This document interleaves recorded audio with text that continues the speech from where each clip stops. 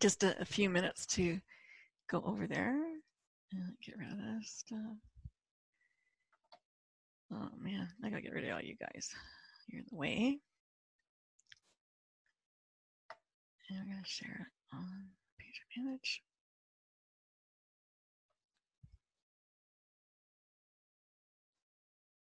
Okay.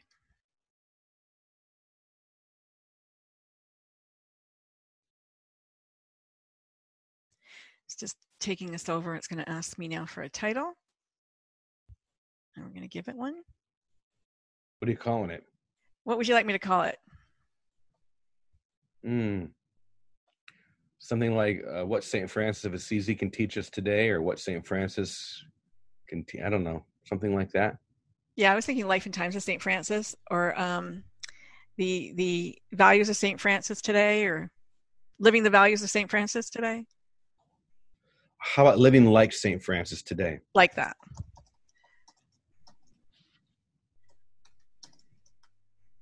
Okay. I want to tag you.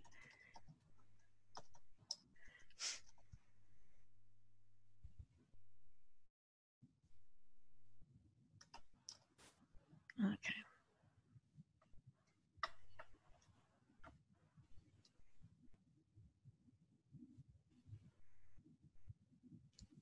I'm going to say we're live. Hello, Facebook people. How are you? All right. Well, today I have James Twyman with me, and he is a multi-talented New York Times best-selling author of 16 books, including The Moses Code and his most recent, Giovanni and the Camino of St. Francis, which I got to tell you guys is a fantastic book. He has also recorded more than 18 music albums, including the Billboard chart bestseller I Am Wishes Fulfilled, along with Dr. Wayne Dyer, and he has produced and directed 7 feature films. Wow. You may know him as the Peace Troubadour, the guy that Bill Maher called a folk singer and an idiot, making fun of James's plans to give a concert in ISIS-controlled Syria, which he did, by the way, along with other war zones in Iraq, Croatia, Bosnia, and South Africa. James is also the founder of the Seminary of Spiritual Peacemaking, which he has ordained over 600 ministers from around the world. He currently lives in Ajijic, Mexico, and is the director of the Namaste Lake Chapala spiritual community there. You can find out more about that at www.worldpeacepulse.com. But now a new adventure awaits. He is going to be a one-man off-Broadway production called Brother, Sun, Sister Moon. It's based on the life and teachings of St. Francis, and I'm going to let James tell us about this in his own words. So let's welcome him to the show. Hello and welcome. Hi, it's so great to be here. Thanks for having me on the program. Oh, it is such a pleasure to have you here. Amazing book. First, I'm gonna wait. Let me get my camera back here because I'm on another page. I'm trying to do like 4 pages at the same time. Here's the book. Giovanni and the Camino of St. Francis. And I believe that this book was sitting in your, I don't know, in the annals of your mind maybe for 20 some odd years. And not that long, but for a while. I'd actually decided that I was not going to write any more books. Okay. For a long time, publishers expect you to keep writing every year, put out something, keep your brand moving, all of that, whether you have something to say or not. And I knew I was moving in a different direction, and I just put it on the back burner and said, if I'd never write another book, that's fine. But this one story about Giovanni just stayed with me and kept chewing me, really. And it started when the first time I walked what's called the Camino of St. Francis, which is similar to the Camino most people are familiar with, the Camino de Santiago in Spain. This is obviously in Italy, and it follows the small paths and roads that Francis would have walked 800 years ago to get from town to town, village to village. And you get to go to all of these places, experience these stories that St. Francis had lived. And when I was doing that the first time, maybe 7 years ago, I began just playing with this story. You know, as you're walking, you just imagine things. And I began to imagine a journey with an older woman named Anna and this young Italian guy named Giovanni that she meets along the way. And they have this adventure together where Anna learns to heal her heart, and she undergoes this deep Franciscan experience, which I won't say too much about. I don't want to ruin the story, but it was just something that just stayed with me. And I finally sat down and began writing it about a year and a half ago. Had so much fun. This was such a fun book to write, because in a book like this, I know how it begins and I know how it's going to end, but I don't really know what's going to happen in the middle. Right. So I would discover it as I was writing it, just like a reader will discover it as they read it. And that made it so entertaining for me, and hopefully for the audience as well, because it's fresh, it's alive, and I think it's a story that everyone's going to be able to relate to. And for people who don't really know much about St. Francis of Assisi, most people just think he's the bird bath saint, the king of bird baths. We see him everywhere, but he had such a rich and even complicated life that we get to discover in a very modern way through this book. It was a delicious book, and I really, identified with the character, the main character in your book, a woman probably my age who decided to take, a journey and go back home and see what home was all about. She had a lot of issues, I guess. And so, like many of us, my son walked the Camino de Santiago. And so I had a feel of that. And I thought, okay, he did those 800 plus kilometers. And I thought, this is a little more doable. It's harder, though. A lot of people don't realize that though the Camino de Santiago is longer, the Camino of St. Francis is harder, because you're walking up and down hills for 110 miles. Oh, geez. In Tuscany and Umbria. It's so beautiful, though. But this year and also next year, I'm still leading groups on the Camino, but I do what I now call the Camino of St. Francis Light, because it's a way to experience it, but not have all the blisters and aching muscles. We walk about 3 to 5 miles a day, 6-7 kilometers a day. And then we get to spend more time in the villages and the monasteries and the convents and really feel the energy. So it's already sold out. I went to look and it's already sold out for next year. Like, hello. Well, just yesterday I announced next year's, and we've already had 40 people who have asked for information. I don't know if that's going to translate into being totally sold out, but it might, because we can only have 30 people. Oh, okay. Because I was on the website and I thought it said sold out. So I'm like, oh, can't even go. No, not yet. So okay. The people can, if they want to go to either jimmytwyman.com or worldpeacepulse.com, get on the email list so we can let you know when we're doing these. We might be adding a second one for next year because it's so exciting. So many people want to come. There's just something about St. Francis that's compelling. Even though he lived 800 years ago, we're still talking about him today. And that's got to tell you something. Yeah. I'll actually tell you something that started this whole thing for me. We're going to be jumping all over the place. I want to talk about the musical and the book and beautiful my own history with this. But I'll tell you what started me wanting to do this musical, which will be on Broadway next year, Brother, Sun, Sister, Moon. I was reading something online, and I came across a quote written by a very unusual person. And I'll tell you what the quote basically was, and see if you can guess who said this. This person said, "Our revolution failed. It created more atrocities than it solved. What we really needed were 10 St. Francis of Assisi's." Oh, wow. Guess who said that? Geez, I can't even imagine. Well, it's someone that you probably would not guess, even though maybe one or two people have. It's Vladimir Lenin.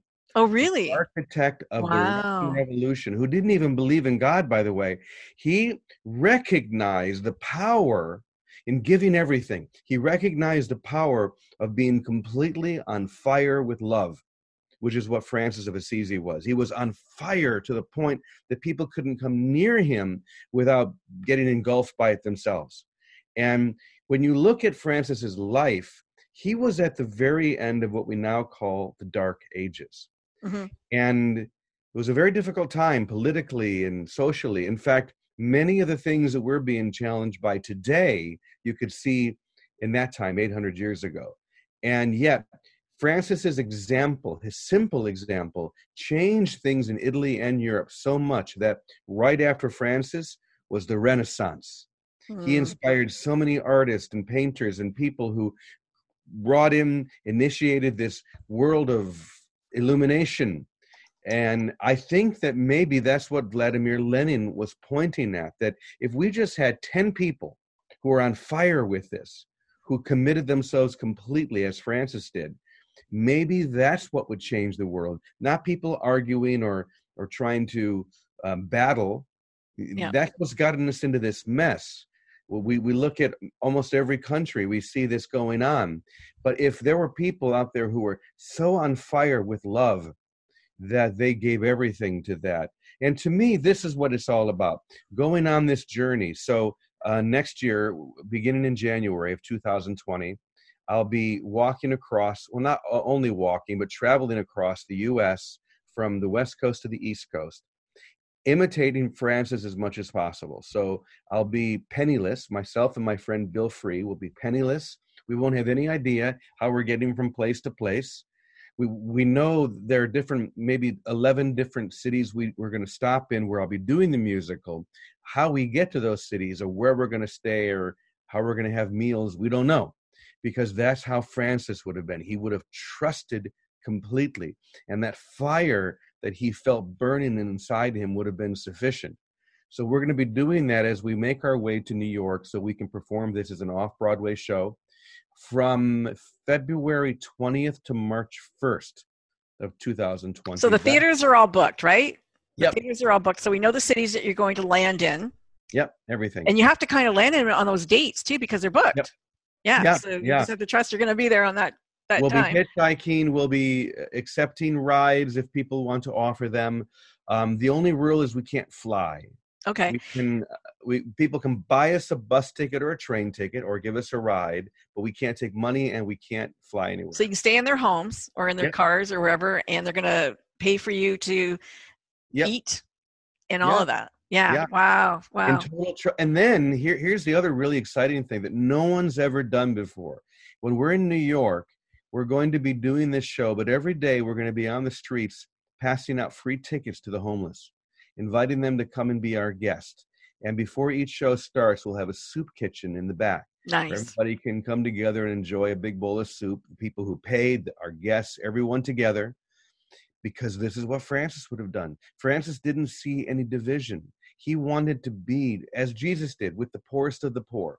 Right. He wanted to be in service to the people that were ignored. And that's what we want to accomplish, to imitate Francis, who was the great imitator of Christ. So this tour is going to be incredible. Oh, and by the way, I should mention one more website. If you want to see the first 20 minutes of the musical, you can see it right now by going to stfrancismusical.com.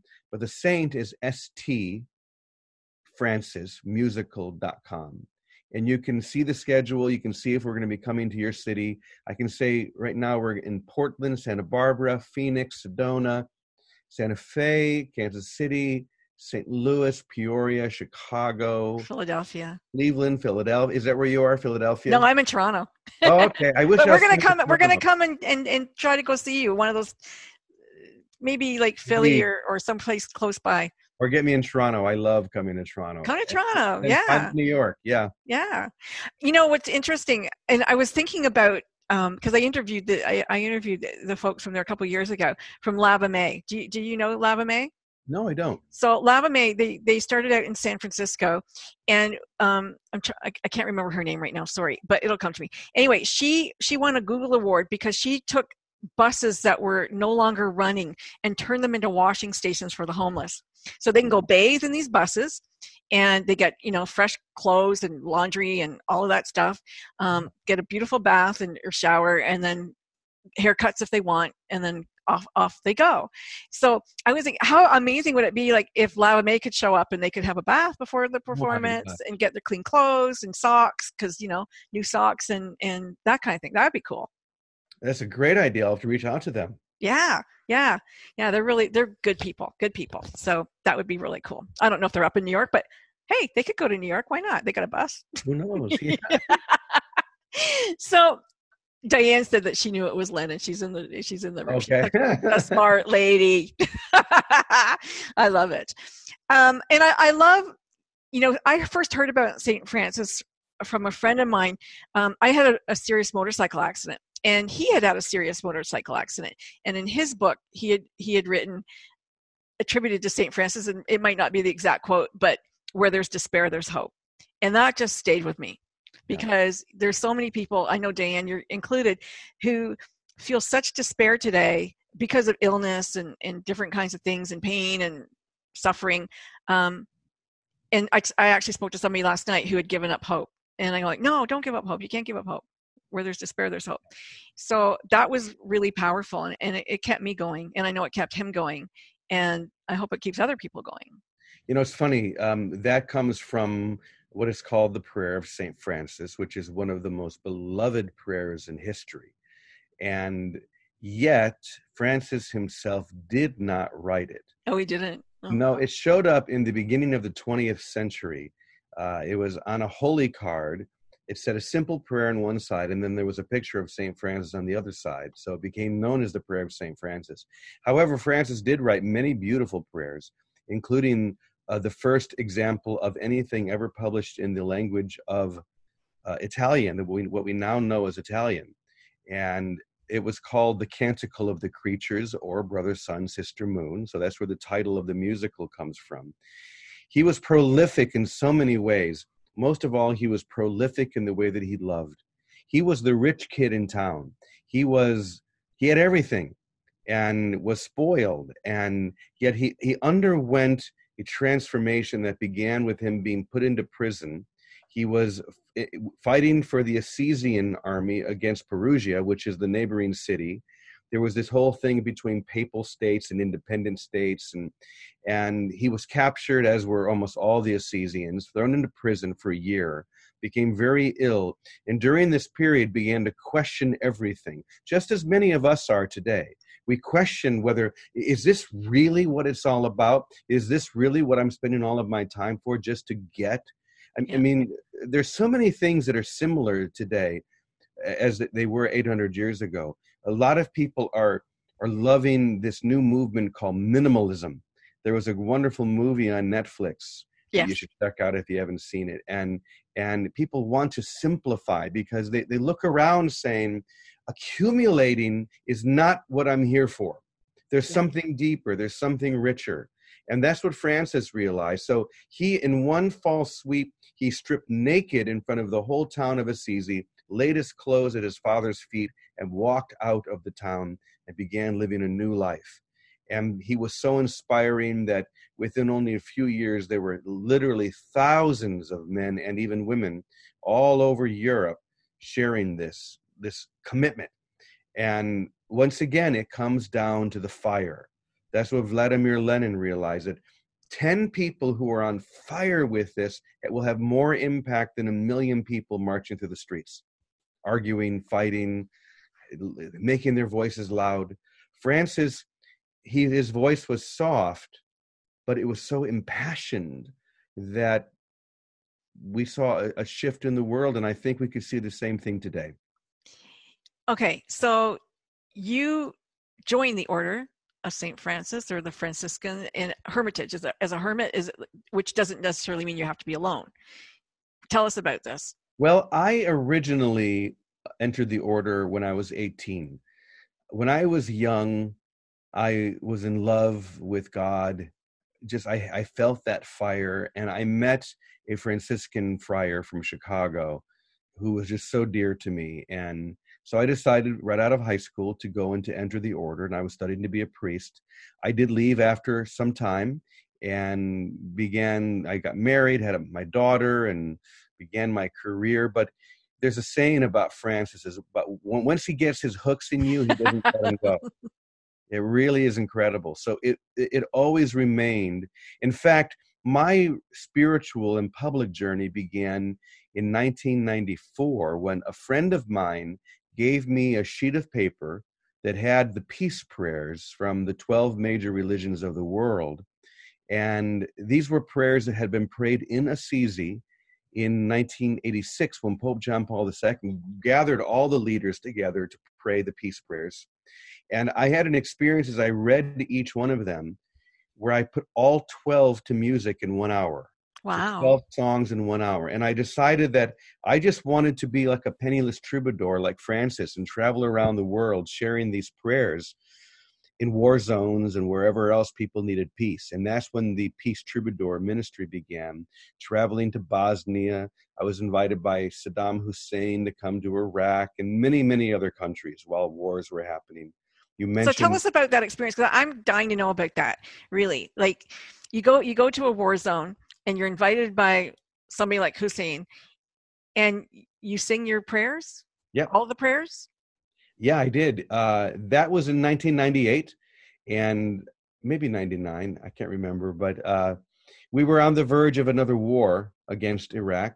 President Clinton was still in office. And I was on a radio interview in London. I was on a book tour there. And I just happened to say on this very popular show, maybe I should go to Iraq and sing the Muslim peace prayer to Saddam Hussein. Maybe if we just pray together, something will happen. Well, I didn't realize that the Iraqi ambassador to Great Britain was listening. And next thing I knew, I was on an airplane flying there.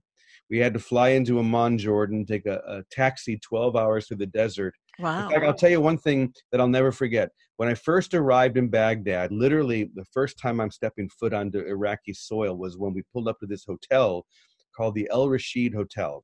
This is probably still there. And it's a beautiful hotel. When you're walking in, there's a huge mosaic on the ground at the entrance. And in the very center of this mosaic, there is what looks like George Bush Sr. Yeah. And I'm looking at this, and he has a snarling look on his face, and then it says underneath it, Bush is a criminal. So you literally have to walk over George Bush's face to get into this hotel. Wow. That was my welcome mat. Yeah. And yet, what I found everywhere I went, just as I have found everywhere, every war zone or every country in conflict that I've ever been, are wonderful people who are as committed to living peaceful lives as we are. I remember after I did this concert at the National Theater, they had a big party. There were dozens and dozens of people who were amazing people, and all we did was sit around singing Simon and Garfunkel songs. That's great. That's great. You know, it's really sad that the people who want peace aren't responsible for not having peace, and so the leverage isn't with them to say, let's just have peace. Yeah. You know, it's my heart breaks for these children right now in Syria, for all of these families who they were just ordinary families, you know, going about their business, doctors, lawyers, pharmacists, whatever, you know, booksellers, and their lives are disrupted. Children are orphaned, and again, the world doesn't want them. You know, no, we don't want them. We don't want them. Like, it breaks my heart. I think this is the power of St. Francis, and that one, you know, idea that 10 St. Francis could change the world, because it's not what we say or do, it's who we are. Francis once said, one of his most famous quotes is, "Our only job is to teach the gospel wherever we go, and when necessary, to use words." Only when necessary. It's your presence that shifts the world. And if there were enough of us who just came together and held that and committed ourselves to that, to living this, to being on fire with this message, that's what will change the world. Not politics, not social movements, but people like you and me and anyone who's listening to this saying, I am choosing to be an instrument of peace right now. In fact, I didn't think of this before because I would have grabbed it, but it could only take me about 10 seconds. Maybe I should share one of the songs. Get your guitar. Yeah. And we could, because what you're going to find is here we are talking about this, and it's beautiful, but music and prayer enters in through the back door of our consciousness rather than the front door, where there are no filters, where we don't hear things intellectually, but we get to experience them more deeply. Right. So there's power in singing. Saint Augustine said, when you sing, you pray twice. Oh, I like that. So I think what I'll do is I'm going to go grab my ukulele and share the prayer of Saint Francis, which is how the brother, sun, sister, moon So musical. beautiful. It was so beautiful. You know, if people can go to that video that you mentioned earlier and just watch that. You were in the temple. You were, sorry, not the temple, in the church in Assisi, which is stunning. Um, but James just brought tears to my eyes when he was singing. It was just absolutely gorgeous. Diane, are you still with us? I hope you are, because I want you to hear this. Um, Absolutely brilliant. He's such a good singer, such a good player. Been playing since he was 12 years old, I believe. One of his priests taught him how to pray. So that's exciting. How exciting we get a personal concert from James Twyman. Here we Yeah, are. personal concert. I love it. You know, the funny thing is, I am at this moment in my family's home where I lived when I was in high school. And this is kind of where it was all born. One day, this would have been in 1994. So 25 years ago, I was here at my parents' home, and I found that holy card upstairs that had the prayer of St. Francis on it. And I just thought, I want to put this to music because I've always loved this prayer. And I went into the bathroom because, of course, it has the best acoustics. And I just effortlessly began playing, and the song was just there. It Channeled appeared on it. its own. Yeah. Yes. And I knew it was beautiful. And I don't It think is I've ever, beautiful. It is beautiful. It made me cry when you were playing it. I just love it. Let's hear I you don't do think it. I've ever done a concert where I didn't probably open with this, but it was right here that I did that. And it was the next day that experience happened with the peace prayers. So I think this was the key that opened that door. Oh Lord, make me an instrument of your peace.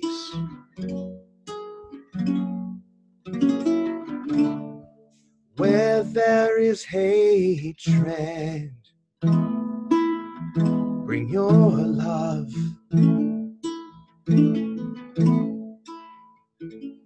Where there is injury, pardon. Where there is doubt, bring your faith. Where there is despair, your hope.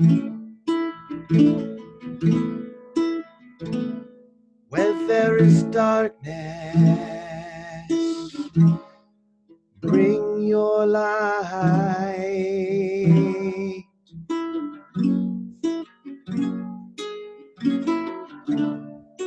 Where there is sadness, your joy.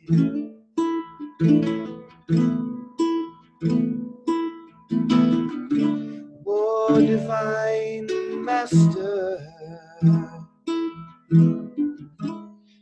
grant that we may not seek to be consoled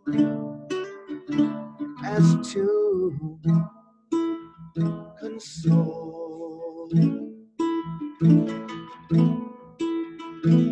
to be understood as to understand, to be loved as to love. Make me your instrument, beloved.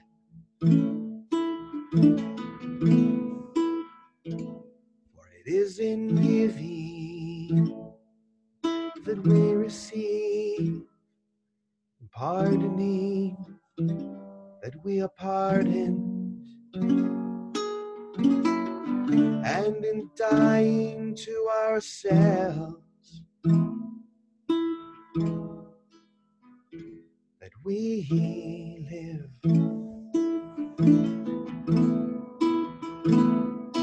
Oh Lord, make me an instrument of your peace.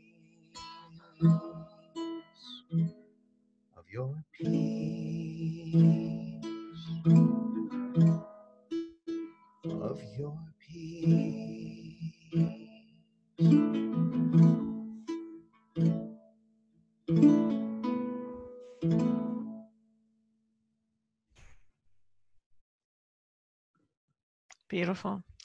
And you were a teenager when you wrote that? No, I was, I think I was about 30, Oh, 31 okay. maybe. Yeah, absolutely good. How many times have you played 25 that, do you years think, in your ago. life? Oh, thousands, thousands of times.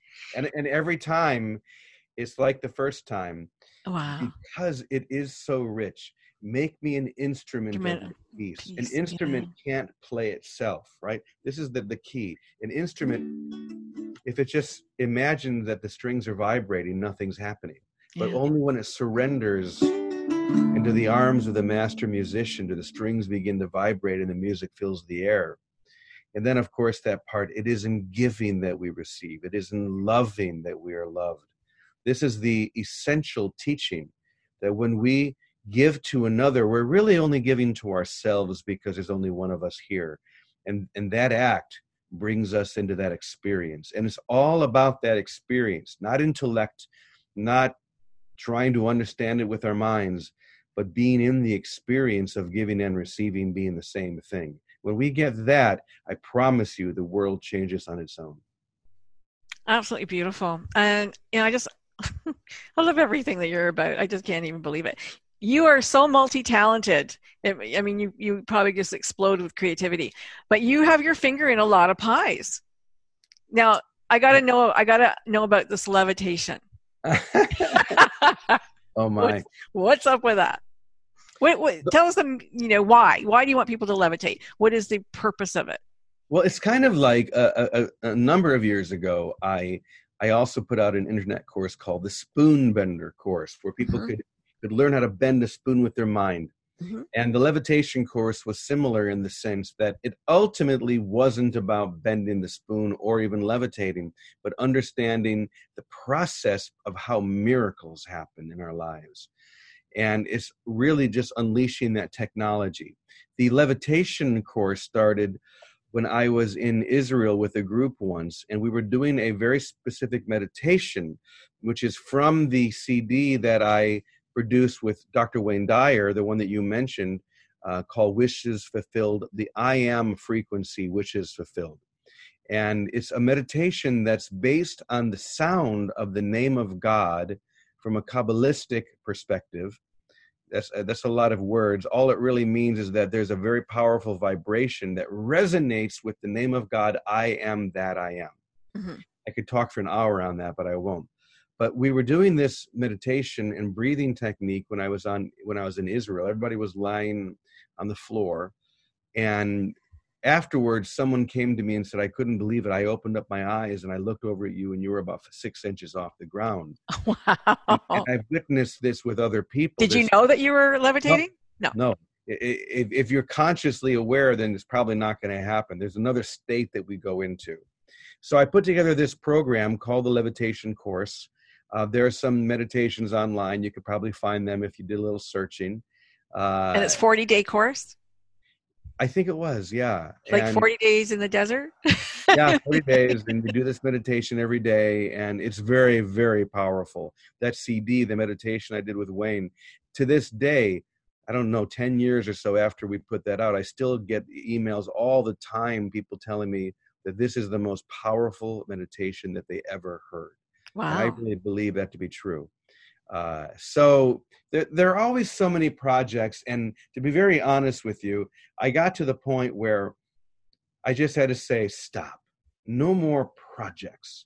Just do what your heart loves. And my heart has always loved that beautiful, simple expression of St. Francis. And that's why I'm wholly dedicated to that now. With the book Giovanni, with this tour across the U.S. to get to New York to do it on Broadway. I mean, this is what I think the world needs right now, are people who are willing to do something radical. The world never changes at the hands of conventional people. Yeah. It never does. It changes at the hands of radical people who are willing to take a radical truth and live it out loud. That's how things change. Margaret Mead once said, don't think that the world doesn't change. with the impact of a small group of dedicated people. In fact, it's the only thing that really ever has changed the world. That's right. So that's why we need 10 St. Francis's right now. And I'm willing to say I'll be number 10. Yeah. Where are the other 9? Yeah. Let's get this together. You know, like I say that change happens best in chaos, because most people, I love change. Like I crave change. If change doesn't happen for me, like I'm depressed Debbie. But most of the people I work with do not like change. And it's like you got to take them kicking and dragging into that area of, out of their comfort zone for change. I had an idea like yours, going to the theater and having, it was called the Unstoppable Show, and musicians, artists, speakers, and I wanted people to leave that theater knowing that nothing was impossible. Their life, everything was, I am possible. But I don't have your name. So I couldn't get into those theaters to book these shows, but it was a cool idea. And I still, it's still there in the back of my mind. I'm getting older now though. Well, I'll tell you, one of the things we are doing with the New York show especially is we're inviting anyone who wants to be on stage with us on a Broadway musical to actually be there, not in the audience, but on the stage. All they need to do to join our choir of monks and nuns is go out and get themselves a brother or a sister, a monk or a nun outfit, which you can get easily online. Yeah, it's Halloween now. We can get it. Yeah. Oh, they're Friar Tuck for $100. You can buy a really nice one. Yeah, yeah. And actually be on stage with us. That would be so much fun. In New York. I want to come. You should. You're in Toronto. That's not that far. Yeah, it's not far at all. I would love to do that. Tell me about Kiera, because I didn't know about her. And that's actually my daughter's middle name. So I'm kind of interested. Yeah, Kiara is my daughter's middle name. Is it? Oh, wow. Yeah. Well, I'm so glad you asked about Santa Chiara or St. Clare, because she is often silent behind the image of St. Francis. And yet she was just as important and perhaps even more impactful in their time. Behind every great man. Behind every great man. And Francis and Clare were soulmates, but they were also fully committed to this life of what they called voluntary poverty, obedience to the Holy Spirit, just living the fire of love itself. Francis was about 15 or so years older than Clare. She was the closest thing to royalty that they had in Assisi. So she was in a whole other class than Francis. People say, well, why didn't they get married? First of all, it's a silly question, because the life that they chose was so far beyond that. But even if they'd wanted to, it wouldn't have been possible, because Clare's family would never have allowed her to, even though Francis was of a very high class. Clare rather was royalty. And so when she left her home, inspired by Francis, and slipped away and entered the convent and ultimately founded the Order of Franciscan Women, called the Poor Clares. When she did that, it was a very big deal. Her family tried to get her back, and then her sister did the same thing. Ultimately, even her mother joined her, living at a chapel called San Damiano, which is right below Assisi, which became the first convent. And Clare and her sisters were cloistered, so they didn't spend time in the world. So that's why we don't hear so much about them. But Clare's holiness and her impact was so profound through Europe. Kings and popes would come to her for her advice. There were at least two different stories when Clare stopped through prayer Assisi from being destroyed by armies. Oh, wow. Yeah, I mean, actually, I just finished reading a book not long ago myself where I learned more about Clare than I ever knew before. And I'm reading that book thinking, holy mackerel. What's the name of that book? I want to read that book. Oh, goodness. You remember? No. I'll research it. In my phones, but there are many good books. Yeah. Many really great books about Clare, as Francis. Yeah. But Francis was always out teaching and preaching and singing and getting a lot of attention, whereas Clare was quiet in her convent, but the power and the impact of her message and her presence was just as strong. So how did they get together, these two? Well, they lived in the same town. And when Francis first left everything, he was considered a fool. He was an outcast. And yet Claire was one of the first people to see through that and to see what was really happening. She felt the fire that was in Francis. And as more and more people began to realize, no, he's not crazy. Francis only had one goal, and that goal was to see if it was possible to do what Jesus said. That's it. To really live it, not just talk about it. And Claire noticed that. And so here she was, this rich, almost a princess, living high at the top of Assisi, watching this poor beggar monk walking through the streets, and she felt what he was really about. And in a very short period of time, she snuck away from her home, and Francis took her into the order, cut her hair, and at that point, in that society, once a woman's hair was cut, she was worthless. And she gave her life to God and to this message. And that's why, to this day, at one side of Assisi, you have the Basilica of Santo Francesco. At the other side of Assisi, you have the Basilica of Santa Chiara. And these are the two supporting posts of Assisi, which I think is the most beautiful, wonderful town in the world. And it was not just Francis that was holding that up, but it was Francis and Claire together, the masculine and the feminine. So when you talk about Jesus, when you think of Jesus, he's just love. Is that how you perceive Jesus? Just going about his day, just love. Love. If we were to bring it down to the most essential element, yes, I would say. And this is my, one of my little pet peeves about Christianity has always been that I believed, cause I'm not a Christian, but I believe that Jesus was about love. And yet the religion doesn't seem to be, the dogma in the religion doesn't seem to be focused on love. It seems to be focused on other things. And so if we could strip away, I'm a Christian or I'm a this or I'm a that, and we just said, I have the religion of love.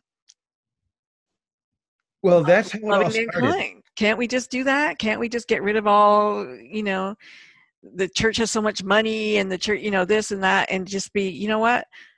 Because I've seen some atrocities in the name of Christians and Jesus, absolutely. Right?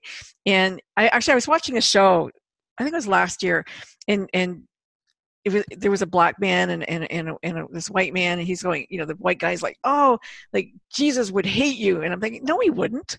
Jesus wouldn't hate him.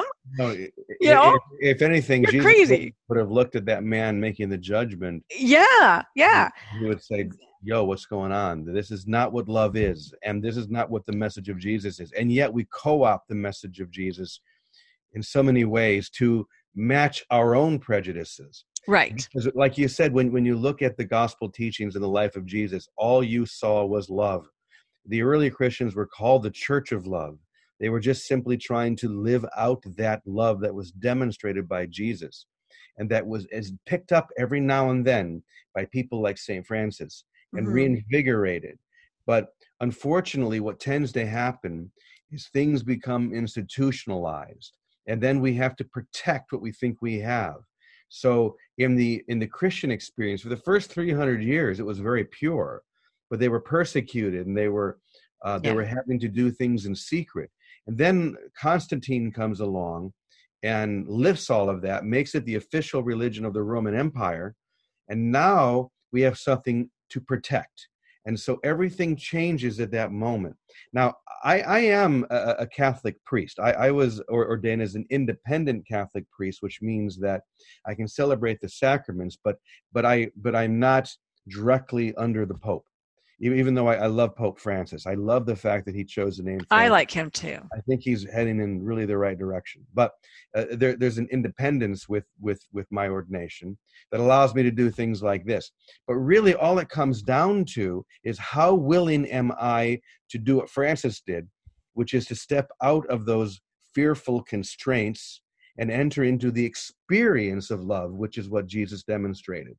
Now, people are doing it, and I think that momentum is building. That's why I say that today, much like it was 800 years ago. We're coming out of a dark age. We're coming out of a very shadowy time. All the things that are happening, especially in my country, that are, we look around and we're just dismayed. They have to happen so that the darkness and the shadow can be brought into the light.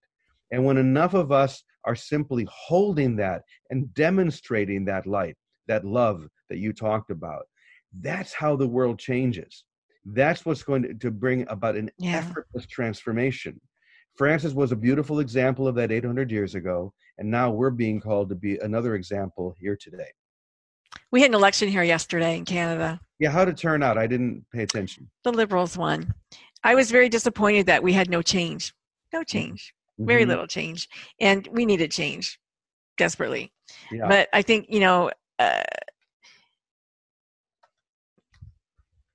let's just say, I think that the party that should have won was led by a Sikh. And I think people couldn't get past a turban, maybe. Mm-hmm. Yeah. I don't know. I think it's a shame, but who knows? We need to be the change, as Gandhi said. We need to be the change that we want to see in the world. When Vladimir Lenin said 10 St. Francis's, maybe it would take 12, maybe it would take 112. I don't know how many it's going to take, but when there are enough of us who are being that change in a literal, dramatic way. See, this is why I wanted to walk barefoot across the U.S. with in winter, by the way, doing this show. And by the way, I should say that one of the things that I'll be doing from the moment I enter into that character on the first show, which is on January 4th in Portland, the moment I begin that show, from that moment on, for the next 2 months, I will stay in character. In other words, I'm not going to finish the show and then go back Jimmy. to Jimmy. I'm going to finish the show and begin thinking like St. Francis, not going around saying that I'm St. Francis because that would take away from it, but internally living from that place for 2 months. I think of Daniel Day-Lewis, who I love. I think he's the greatest actor in the world. And when he enters into a character, he never leaves during the shoot. When he played Lincoln in Spielberg's film, for 8 months or whatever it was, he was Abraham Lincoln. Every night, his wife slept with Abraham Lincoln. Jeez. And in fact, I heard that when he finally left character, when they wrapped, it took him a couple of days to get his Irish accent back. That's how deep he would go. My Left Foot was my favorite movie of his. Oh, gosh, yes. Gosh, yes. So what would happen if I went so deep into that character, or you, or all of us? Yeah. Maybe this is the answer, because all Francis was doing was imitating the Christ. Yeah. Now, me imitating the imitator will I believe, bring about a similar experience, where because, and this is the key: you're imitating something that's already true, and when you imitate something that's true, the truth of that experience reveals itself automatically and easily. So Francis imitating Jesus, imitating. Today we would say the Christ, because we know that Christ is not Jesus's last name. Right. Yes, Jesus was the full embodiment of that fully awake Christ energy, but you're being called to that as well. So Francis opened his own Christhood, stepped into his own. Can you call it the God spark? You can call it, it doesn't even matter what you call it. Yeah. But the experience is universal. The words are never going to come close, but the experience is universal. And it's simply this: you're on fire with love. Nothing can stop you. That fire burns away everything that's not like itself. Francis had that fire. Claire had that fire. It changed the world 800 years ago. I believe it can change it again today. I think there's a lot of people on fire. I individually, and somehow I think they need to become merged, and so it can grow. When Leo did the Kindness Diaries, I know you're going to get across the U.S. because it's already, he already did it, the Kindness Diaries, and he wasn't allowed to ask for money either, but they filled his tank on his motorcycle, and away he goes. I know that there are good people out there. They're good people. Yep. Kind people that are going to open their hearts and their doors. But we want to believe. We want other people to open their hearts and doors too. Yeah. But not so kind people. We're gonna be going through places that may not agree with things that I believe. Right. These may be people who voted for people that I wouldn't have voted for. Exactly. But at the core, just like I found when I went to Iraq or to any other country at war, what we're going to find are beautiful, heart opened people. If you give them a chance, if you get outside of the intellect and all of the ideas, we can enter into the experience together.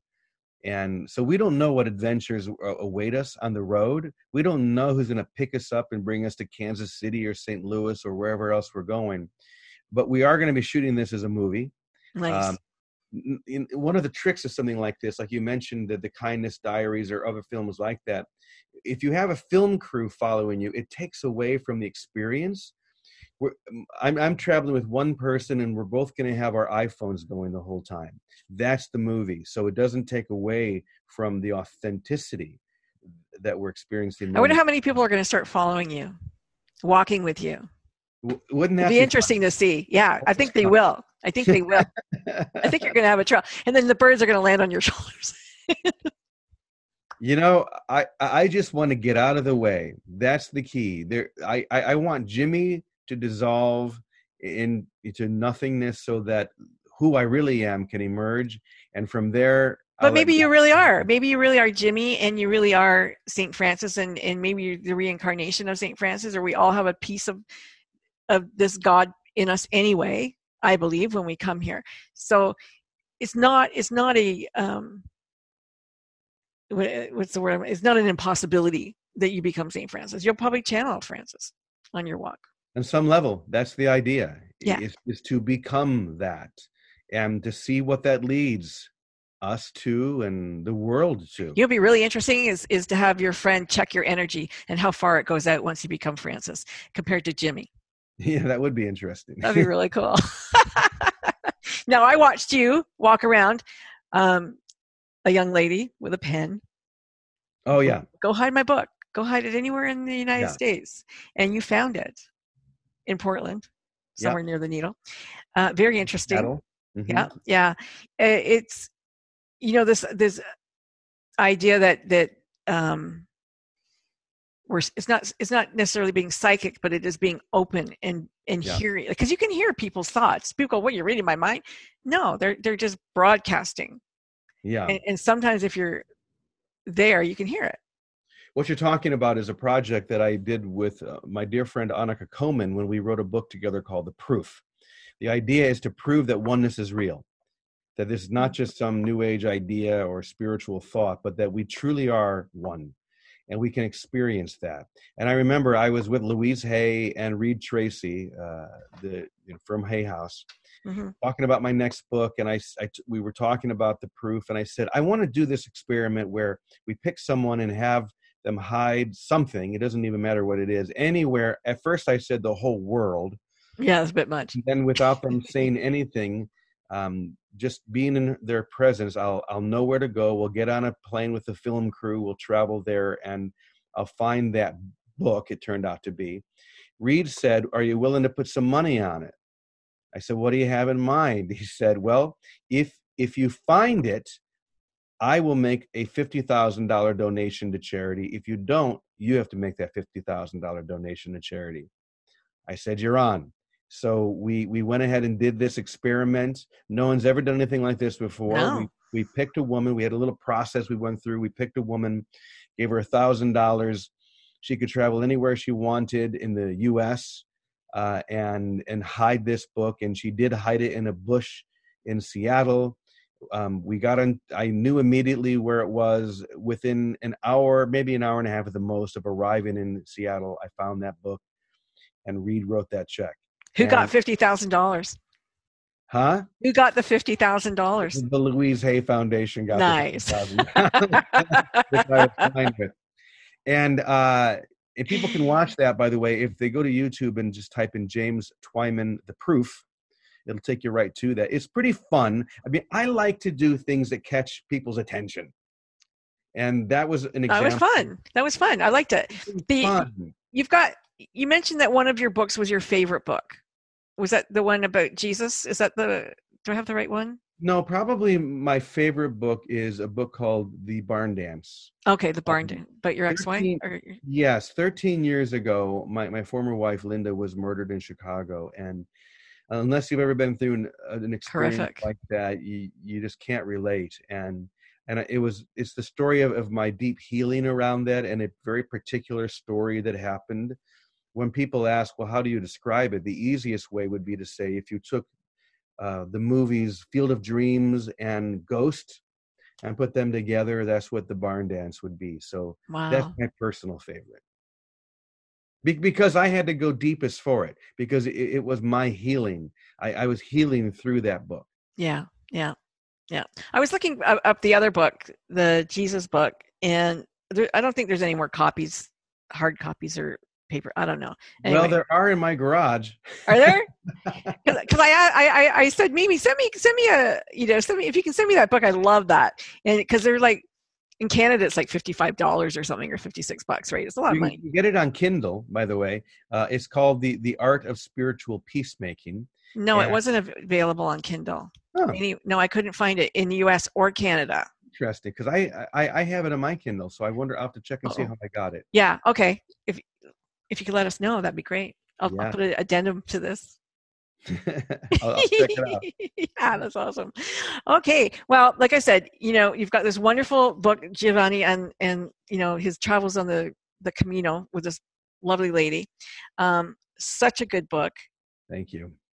The Moses Code. We got a little bit of time left. What was the Moses Code about? Well, the Moses Code, I'll tell you the story of how I wrote that. I just watched a movie that was getting some attention at that time, a movie called The Secret. Yeah. And all about the law of attraction. Mm-hmm. And I watched that movie, and my first thought was, this is a good movie. A lot of people are going to watch it. But the way that this information was presented is what we can call the ego's law of attraction. It was all about getting. It was all about trying to think of what I want that I don't have, and if I could only get that, and if I could only attract it into my life, somehow something's going to change. Yeah. And guess what? It doesn't. So The Secret was presented on such an elementary beginner's level.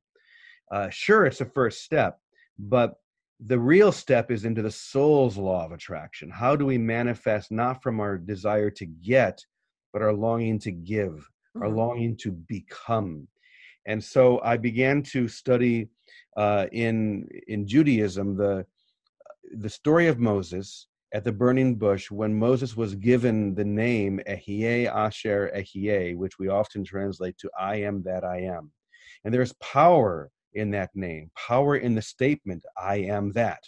Mm-hmm. And when we become that which we are seeking and become the source, this is the real law of attraction. So I wrote that book and then the subsequent movie in response to The Secret. Now, the interesting thing, excuse me, is when we were making the movie, I'd worked on it for about a year, and right before, maybe a month before it was going to come out, maybe a month and a half, I don't remember, but I showed it to a few people, Debbie Ford, who was a very dear friend of mine, and two other men, and they watched it and said, it's okay. I thought, what do you mean it's okay? I've worked for a year on this. It needs to be better than okay. And one of these men said, I haven't had 2 weeks off in a year, but I don't have anything going on for the next 2 weeks. If you want, we can work day and night for 2 weeks, and I think we can create something that is truly beautiful. So I said yes, and we did. And for 2 weeks, we ended up reshooting 70% of the film in 2 weeks. Wow, that's crazy. We re-edited 100%. And the interesting thing is that man's name is Drew Harriet, who was the director of The Secret. So it came full circle from watching that movie, knowing that this was only a beginning, nothing more. But then Drew was the one who helped to bring it to fruition. So you can find the movie online. The book, of course, is available everywhere. See, I think what's so beautiful about that is you didn't let your ego get in the way of something. Because a lot of people say, man, I just worked a year on this. Forget it. Screw that. Right? I'm tempted. Yeah. But you allowed somebody to say, hey, let me work with you for 2 weeks intensely, and we're going to get this thing done. Yeah. The Secret that was Rhonda. What was her last name? Rhonda Burns? Something like that. Yeah. Well, she produced it, and Drew was the one who actually made the movie. But Rhonda apparently needed more attention, so she wouldn't let him promote anything, and oh well. Yeah, But he's a brilliant filmmaker. I want to watch that movie. I'm looking forward to ordering that. Um, James Twyman, you've got a lot going on, as we said. You've got your community in Ahiek. Is that mostly older people or anybody? No, Or just anybody? You got the little houses, the tiny houses there. yeah. By the end of the year, we're going to have 40 houses or apartments there. It's in a town called Ahihic, and it's right outside Guadalajara. It is a booming spiritual community, a non-dual spiritual community. We come together every morning at 9:30 and share and go so deep, and everyone's invited. If you want to actually watch some movies about it or check it out, go to namaste.lakechapala.com, and you can see everything there. And I mentioned that video of the first 20 minutes of the musical. You can see that. You can go to jimmytwyman.com, and there you can sign up for the website, or you can also go to stfrancismusical.com, stfrancismusical.com. It takes you to the site for the tour. You can check out and see when we're coming to your area. We would love to see you in the different cities and New York. If you want to be on the stage, all you need to do is get yourself a nun's habit or a brother's habit, and you can be right there in a Broadway show with us. Ta-da! Does it say that on your website? I think it does. Okay. That's really cool. That's really cool. Thank you so much. Your generosity, blows me away. But I want to thank you so much for being on the show today. And you folks who are listening, go below. There's a little face and it says like this. And if you hit that wow face, it spreads us wide and far on Facebook. So please do that. It would be great. Yeah. Yeah. Have yourself a wonderful rest of your day. I'm going to be following you, and I hope to see you maybe in Philadelphia or someplace, or you're in Ohio, right? Ohio, someplace? Cleveland, Cleveland. So maybe Cleveland will do the Rock and Roll Hall of Fame and see there you James Twyman at the same time. St. Francis Rock and Roll. There we go. St. Francis Rock and Roll. And hopefully we'll say, hey, I'm here to see Jimmy. And they'll say, yeah, come backstage. He knows who you are. Oh, yes, of course. This musical is very personal. If people need to experience Francis, so I'm never on a stage. I'm always doing the musical right in the midst of the whole crowd. Love it. I sent you an email the other day, but I'll send you another email with the name from Lava Mae. And if you feel the desire to reach out, go for it. Please. I've been so happy to be on the show. Thank you for inviting me.